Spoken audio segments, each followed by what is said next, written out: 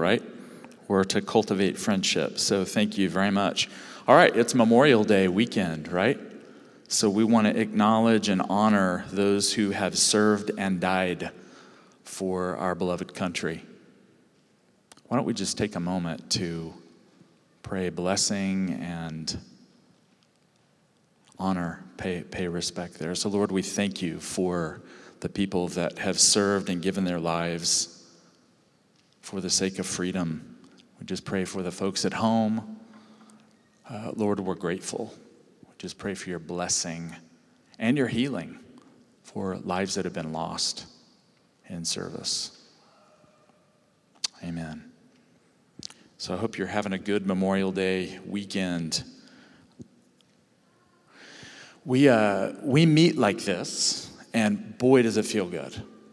Does it feel good to just see other faces, and it's still maybe a little bit peculiar that we have every other row in some places and some of these things. We're walking it out phase by phase, and what are we in? Phase 21? No, I'm kidding.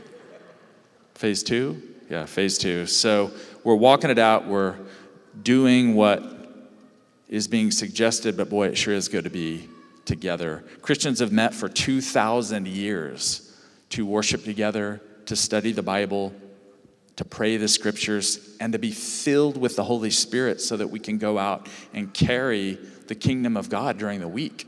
And that's what we're here for. Really, Sunday is kind of a pit stop.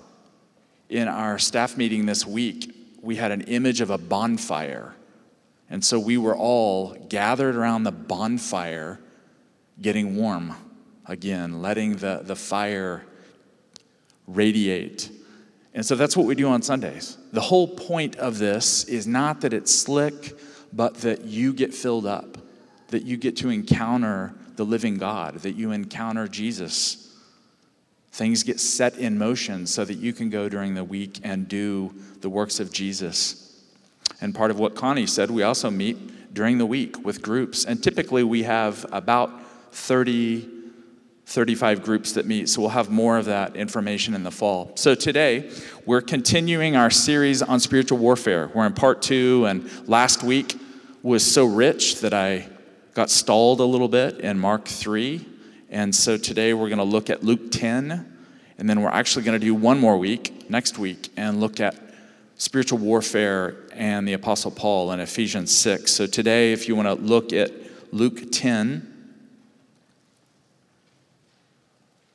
and we're going to be looking at 4 things that Jesus teaches about spiritual warfare. And if you remember last week in Mark 3, we just saw 2 things.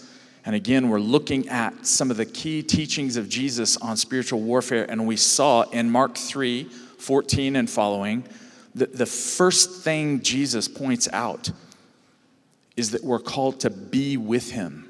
And so warfare actually begins with friendship and intimacy with Jesus. And there's all kinds of misguided ideas around spiritual warfare, but we learned that the closer we are to him, the more we're realizing our union with him, we're filled with his Spirit. That is the starting point, and frankly, the finishing point for warfare. We're his friends. He gives us authority. We're going to see this in Luke 10. The second thing we saw in Mark 3 is that he has already defeated the enemy. You remember that word picture from Mark 3 that Jesus has bound the strong man. Jesus entered into the domain of the enemy and tied him up through his life, his death, his resurrection. Through the outpouring of the Holy Spirit, he has bound and defeated the strong man. So with that in mind, we're going to look at Luke 10:17 through 22, and I'm going to point out 4 things. Further reflection from the master of spiritual warfare, Jesus. We're going to see really spiritual warfare is about his kingdom breaking in through his person, through his words, through his works. The kingdom of God breaks in. So let's read Luke 10:17 through 22, and I'll make a few comments. This is the word of the Lord. The 70 returned with joy, saying, Lord, in your name, even the demons submit to us. He said to them, I watched Satan fall from heaven like a flash of lightning. See, I have given you authority to tread on snakes and scorpions and over all the power of the enemy, and nothing will hurt you. Nevertheless, do not rejoice at this, that the spirits submit to you, but rejoice that your names are written in heaven. At verse 21. At that same hour, Jesus rejoiced in the Holy Spirit and said, I thank you, Father, Lord of heaven and earth, because you have hidden these things from the wise and the intelligent and have revealed them to infants. Yes, Father, for such was your gracious will. All things have been handed over to me by my Father, and no one knows who the Son is except the Father, or who the Father is except the Son, and anyone to whom the Son chooses to reveal him. So this rich text, these few verses, say many things about spiritual warfare, but the first one is found at verse 17. And frankly, we probably don't hear enough of this. We have great joy in warfare. I know some of you, I was having conversations over the last couple weeks. We're going to talk about spiritual warfare, and some people were like, oh, that's so heavy. Or there's so much swirling around that. Friends, there's joy in warfare. Look at what Jesus says. The 70 are returning, and they're saying, Lord, in your name, even the demons submit to us. But how do they return? They return with joy. They're finding joy in the lordship and kingship of Jesus. They're filled with joy and boldness. It's a twofold kind of rejoicing here. The first is rejoicing they belong to the Lord Jesus. And secondly, they're empowered by him. Look at what the text says. Lord, in your name, the demons submit to us. And we're joyful because of that. Then Jesus goes on to explain. Look at verse 20. Again, we're going to come back and make different comments, but the first one is joy. Look at what he says at verse 20. Do not rejoice at this, that the spirits submit to you, but rejoice that your names are written in heaven. What does that mean? It's a very Jewish concept. In the Old Testament, there's something called the Book of Life that shows up over and over again, really from the book of Exodus all the way through the Old Testament scriptures. Just to give you an example, in Daniel 7:10, the prophet Daniel seeing a vision, and there's books opened up. One is the book of deeds. Bear with me a moment here. This is a strange thought. The book of deeds. And for the Jewish mind, it meant that everything that you do is recorded. All that we do, our words, our actions are recorded. It's basically communicating we're going to give account for our lives. So I would ask Jesus, wow, how am I supposed to find joy in that? Well, the other thing that this book means, and it shows up, and we see it in Revelation 20, verse 12, it's a book of life. That if you know God and say yes to God, that your name is recorded in that book. And so what Jesus is saying to them is, hey, it's fine to experience joy, to have joy in your hearts, that the demons submit to you, but friends, you're known by God. Your name is in the book. You'll be with the Father forever. Nothing can separate you. So it's really a twofold joy. You belong to Jesus and you're empowered by him. And so I want us to ponder that for a moment here. We don't think about joy in warfare probably enough. Jesus is going to go on and explain further joy. The word shows up 5 or 6 times in this passage. He finds joy. He rejoices in the Holy Spirit at verse 21. We'll see more about that in a moment. Joy is a sign of the kingdom of God. And again, we're not talking about fake, screw on a smile. But we're talking about something in the guts, an unstoppable sense of I'm loved by God. I belong to the Lord. Great joy. Paul says in Romans 14:17 that the sign of the kingdom is righteousness, peace, and what? Joy in the Holy Spirit. So Jesus is saying when the kingdom breaks through, yes, demons tremble and they're subject to you, but there's also great joy. It's a sign of the kingdom of God, his liberating power. A second thing is found in verses 17 through 18. The 70 are returning to him. And look at verse 17. They're returning with joy, and how do they address Jesus? They address him as Lord. And so there's some kind of discovery that's happening right now. They're recognizing when they use his name that even the demons of hell are doing what they command. And they're recognizing you're not just an ordinary man. We're seeing signs that you are the promised Messiah. You're on the scene. And Jesus will go on later to say that the prophets long to see what you're seeing. So they're saying you are the Messianic King. You carry the kingdom, and the kingdom is here right now. Lord, in your name.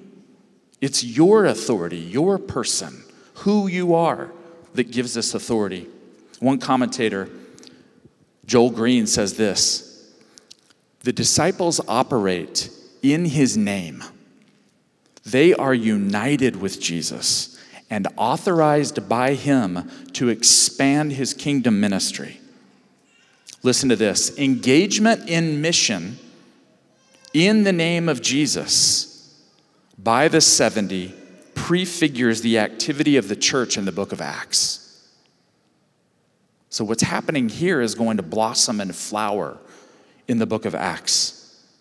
And in Acts, listen to what they do in the name of Jesus. Christians heal, they preach, they're baptized, they suffer for his name, and they call upon the name of Jesus. So the text here, talking about warfare, shows us the authority, the power of the name of Jesus. And friends, this is why we pray the Jesus prayer. Is there a more powerful name in the whole universe than Jesus? Let's say it together. Say Jesus. Jesus.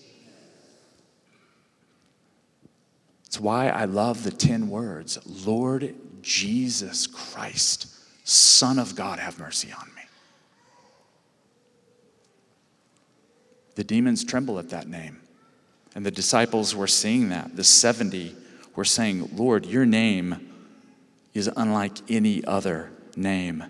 And so the text is showing us here, in Jesus' name, the demons submit. And look what else it says. It says Satan falls. Look at verse 18. This is a rather cryptic verse, isn't it? Strange to think about Jesus seeing Satan fall like lightning.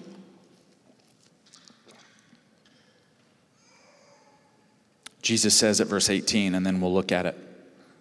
He said to them, I watched Satan fall from heaven like a flash of lightning. What is this about? Means many things. But Jesus, because his mind was filled with Scripture and the Word of God, he's watching the 70 do their ministry. And really the 70 would go out before him from town to town, village to village, proclaiming the kingdom of God and kind of prepare the way to pave the way for him and for the 12 to come. And so as they're doing this, and we don't know if Jesus was speaking figuratively or perhaps he had a vision. It's actually when he says he saw it, it's the same word that's used in the prophets. So when Daniel saw something, it's the same exact word. So possibly Jesus had a vision in the spiritual realm and saw that as the 70 went out and preached the gospel and drove demons out of people, he saw something happening. And so my understanding of this text here is it's a couple of things. One is in that moment When they were going from town to town, village to village, driving demons out of people, something happened in the realm of darkness. The strong man was toppled over and thrust to the ground. And Jesus is observing this through his disciples. It's interesting, the language that Jesus uses is probably from Isaiah 14. Some of you may be familiar with this passage. I want to read it because it's really the opposite of what Jesus is talking about here, and he takes the language and flips it. Listen to Isaiah 14. It's actually a prophecy or an oracle about Babylon. And there's something in it about Lucifer and Satan. Listen to what it says, the prophet Isaiah at verse 12 of chapter 14. How you are fallen from heaven, O day star, son of dawn. How you are cut down to the ground. You who laid the nations low. So Isaiah is looking actually at the king of Babylon and saying there's something happening right now in history, but it's telescopic. It goes into the future as well. Verse 13, you said in your heart, I will ascend to heaven. I will raise my throne above the stars of God. I will sit on the mount of assembly on the heights of Zaphon. I will ascend to the tops of the clouds. I will make myself like the Most High. Verse 15, but you are brought down to Sheol, to the depths of the pit. So Jesus was saying in that moment, there is something happening. The power of the enemy is being broken through my followers. And it's pointing to a future dethronement and destruction of the enemy here. Jesus is, when he speaks, it's consistently an already and not yet, a now moment and a future moment. So think about that, friends. If that happened with them, you, during the week, as you carry the kingdom of God, you pray for people in the name of Jesus, you confront darkness in yourself and other people, the power of Satan is broken. That's what he's saying here. It was broken decisively 2,000 years ago, but it continues to be broken. I want to make a comment here, okay? We're talking about a lot about exorcism, driving demons out of people and these kinds of things. And we mentioned last week that for the modern mind, this can be problematic. Well, I'm not sure I believe in demons. And we said, well, they exist. I want to say that there are moments when the Lord Jesus will drive demons out of people's lives, whether they're in them or on them, demonize people. The Lord drives darkness out of people.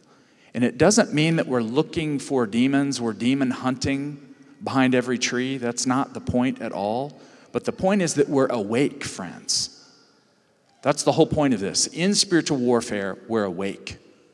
Could this be the work of the enemy? Might there be a demonic influence? Might there be spiritual opposition?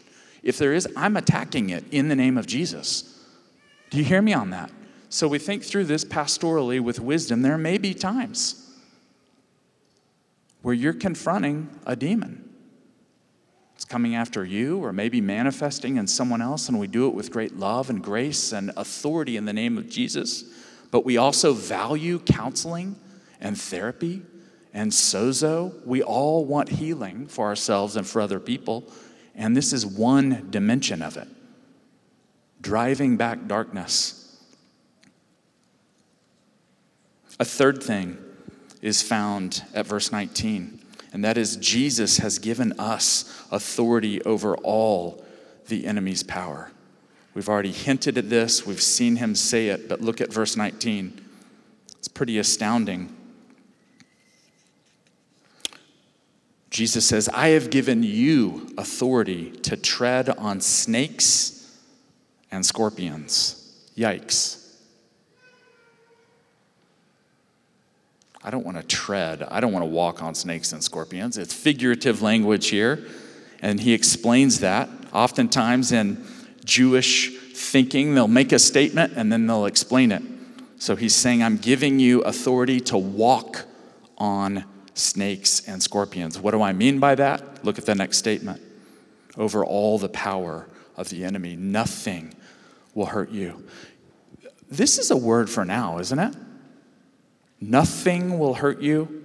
I've given you power over the enemy. And if you're plugged into media right now, it's the vomit of Satan washing over your brain. And so I invite you into texts like this. The Lord has given you authority, friends. If you're gripped with fear, get set free from it. I think in the coming weeks, we're going to have an opportunity to bring life and joy and deliverance to people because fear has taken root. We're followers of Jesus. He has given us authority. My Bible says, over all the power of the enemy. Satan, demons, sickness, disease. This is the kind of authority that he's giving. Why snakes and scorpions? Again, we've got to think Jesus was a rabbi. Jesus' mind was filled with the Jewish scriptures. And so here, as he's speaking to his disciples, he has the word of God flowing in his mind. And it's suggesting in Genesis 3:15, why don't you look at it real quick? Genesis 3:15. Again, why in the world are you talking about snakes and scorpions?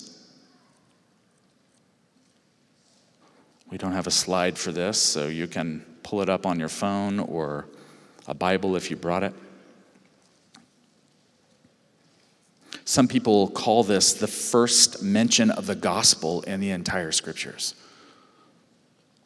Genesis 3:15, and this is on the heels of Adam and Eve being deceived, the fall of man and woman, and the word of the Lord is coming to them. And listen to what it says. I will put enmity between you and the woman, speaking to the serpent, and between your offspring and hers. He, the offspring, will strike your head, and you will strike his heel. And so Jesus is saying that he has given his followers, i.e. us, authority to crush the head of the serpent. The essence of the gospel. The good news comes. The kingdom of God comes. So he's using a word picture. Revelation 12:9 says that the church is empowered to overcome the serpent, Satan, the devil, by the word of their testimony, by the blood of the Lamb, and by not loving their lives to the point of death. One commentator says this, the picture of crushing these creatures, listen to this, and thereby defeating the hostility they represent, reasserts humanity's vice-regent role in creation. Okay, that's a lot, Brock. The fact that we walk on the heads of snakes and we're able to trample scorpions means Jesus is saying what was intended from the beginning for us to be God's image, God's representatives. He's restoring that to us. There's a lot here. The words of Jesus are interesting, multi-layered. Man, we could just camp out with that one verse. He's so full of wisdom. He is the Word of God. So what he's saying here is worth pondering and meditating. When it comes to evil, back to that verse, the disciples can overcome anything that opposes them, for Christ's authority overcomes the enemy's power. I want to read a passage here from a great book. I recommend it. We'll actually order some. Connie, I don't think we have the Kraft book out there, do we? We will. Charles Kraft, he was a friend of John Wimber at Fuller Seminary. When Wimber came and did his class at seminary, this geeky anthropologist there, missionary, sat in on Wimber's class and it changed his life. But listen to what Charles Kraft says about authority, the authority that we're given. saying this about his son. I thought this was a beautiful illustration because the idea of, Wallace, you have authority, that can be kind of abstract, but this really makes it concrete. Is it okay if I read this? Just bear with me. Sometimes we lose being able to follow something that's read, but he says this: Dad, would you put my name on your credit card? Professor Kraft is saying this. This request came from my son, Rick, who was driving off to college 1,500 miles away in an old car. He was concerned lest the car break down and not have the money to get back on the road. You wouldn't want me to be stranded somewhere without being able to pay the bill, would you? He continued. I promise I won't misuse the credit card. His reasoning made sense to his mother and me, though we were a bit apprehensive about whether he would keep his word and not misuse the card. We had known this kid for 17 years and were not all sure that we could trust him. But he is our son, our own flesh and blood. And since we very much are in favor of his going off to college, in addition to paying his tuition, we're granting him to use our credit card. Our names would appear, catch this, our names would appear first on the card as the ones with ultimate responsibility. But Rick's name would appear immediately under our names, giving him authority to spend whatever the credit card company would allow us by way of credit. When my son's name was added to our credit card, he gained all the financial authority that our name would bring. You with me? At that time, our son's name carried no authority, none, since he had no credit with any financial institution. But with my name and my wife's name, he would have the resources to handle almost any emergency. When Jesus came to earth, it was as if he carried a credit card from his Father, with his Father's name at the top and his own name under it. Like my son, Jesus came with all the authority his Father's name would bring. He had full authority to spend whatever his Father allowed him to. As he said, I can do nothing of my own authority. I'm not trying to do what I want, but only what the Father sends me to do. So Jesus has given us a credit card. Some of you are thinking, could I really get a real credit card? You have a spiritual credit card, friends, with full authorization, unlimited resources, because it's in his name. There it is, right there. Picture it. Ben, the Lord Jesus Christ, your name under it. You get to use the fullness of what the Father and the Son and the Holy Spirit issue to you. It's his authority, his name, his power, his resources. A fourth and final thing, we'll end with this here at verse 21. We started with joy, and this is a really interesting way to end a section on warfare. The Father reveals these things that we're talking about here to the childlike. Look at verse 21. Again, this whole thing is framed with joy. It started with the 70 saying, Lord, we're joyful. The demons are listening to us and we're driving them out of people. And now, here it is. The whole text is bracketed with joy again. Verse 21, at the same hour, Jesus rejoiced in the Holy Spirit and said, I thank you, Father, Lord of heaven and earth, because you have hidden these things from the wise and intelligent and have revealed them to children or infants. Father, this was your gracious will. So Jesus here is rejoicing in the Holy Spirit. The man Christ Jesus, the God-man Christ Jesus, is filled with the Holy Spirit, and he rejoices. And he says, Father, thank you that you concealed these things from the arrogant. and the highly educated, and you reveal them to the childlike. And so this text ends with Jesus showing us that if we want to learn about spiritual warfare, then we got to be childlike. Do we have any know-it-alls in here? Anybody know it all? Anybody know everything? Mike, you know everything about spiritual warfare? Luke, you know? I certainly don't. So I want to be humble, and I want to invite us into that place with spiritual warfare. We don't really know much. It's okay, I mentioned we're family, right? I want this place full of action, and oftentimes I think about other parts in the world where there's maybe half the gathered church is kids. I love it. Doesn't distract me at all. I may just keep rolling. So I want us to cultivate that mindset. Actually, I feel, I'm going to just prophesy this. The day is coming when we're going to have a lot of autistic folks, brothers and sisters with us.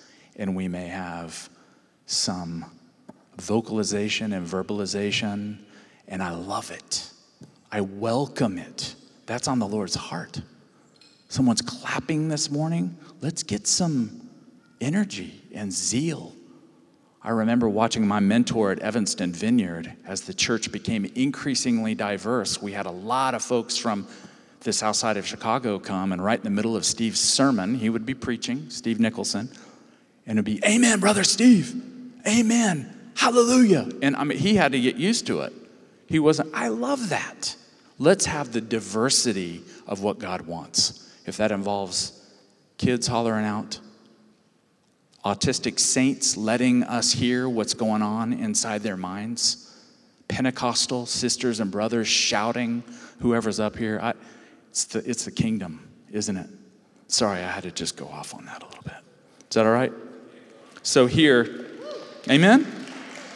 It doesn't distract the Lord, and I think if we can just develop a sense of, hey, this is what church is like. If you're in other countries, it's noisy, friends. We don't want to be frozen chosen, right? Not the frozen chosen. We want whatever God has. It's funny because I'm hearing the Lord say, well, you get ready for that, Brock. So I'll probably have like 6 people, amen, amen, amen. If there's anything to amen about, right? So this text right here has talked about having joy in warfare, having authority in the name of Jesus over all the enemy's power, and then the Father revealing these things, these insights into warfare to the childlike. Mike, why don't you come up? And I don't know if the worship team wants to come up. I just ask, Father, that we humble ourselves before your word and before this topic of spiritual warfare. And I pray today that we would receive afresh your authority, your credit card filled with all the resources. Lord, fill us with a sense of authority right now. Why don't you do that? Why don't you ask the Lord, if this is in your heart, Lord, I want to receive and walk in your authority. Ask him.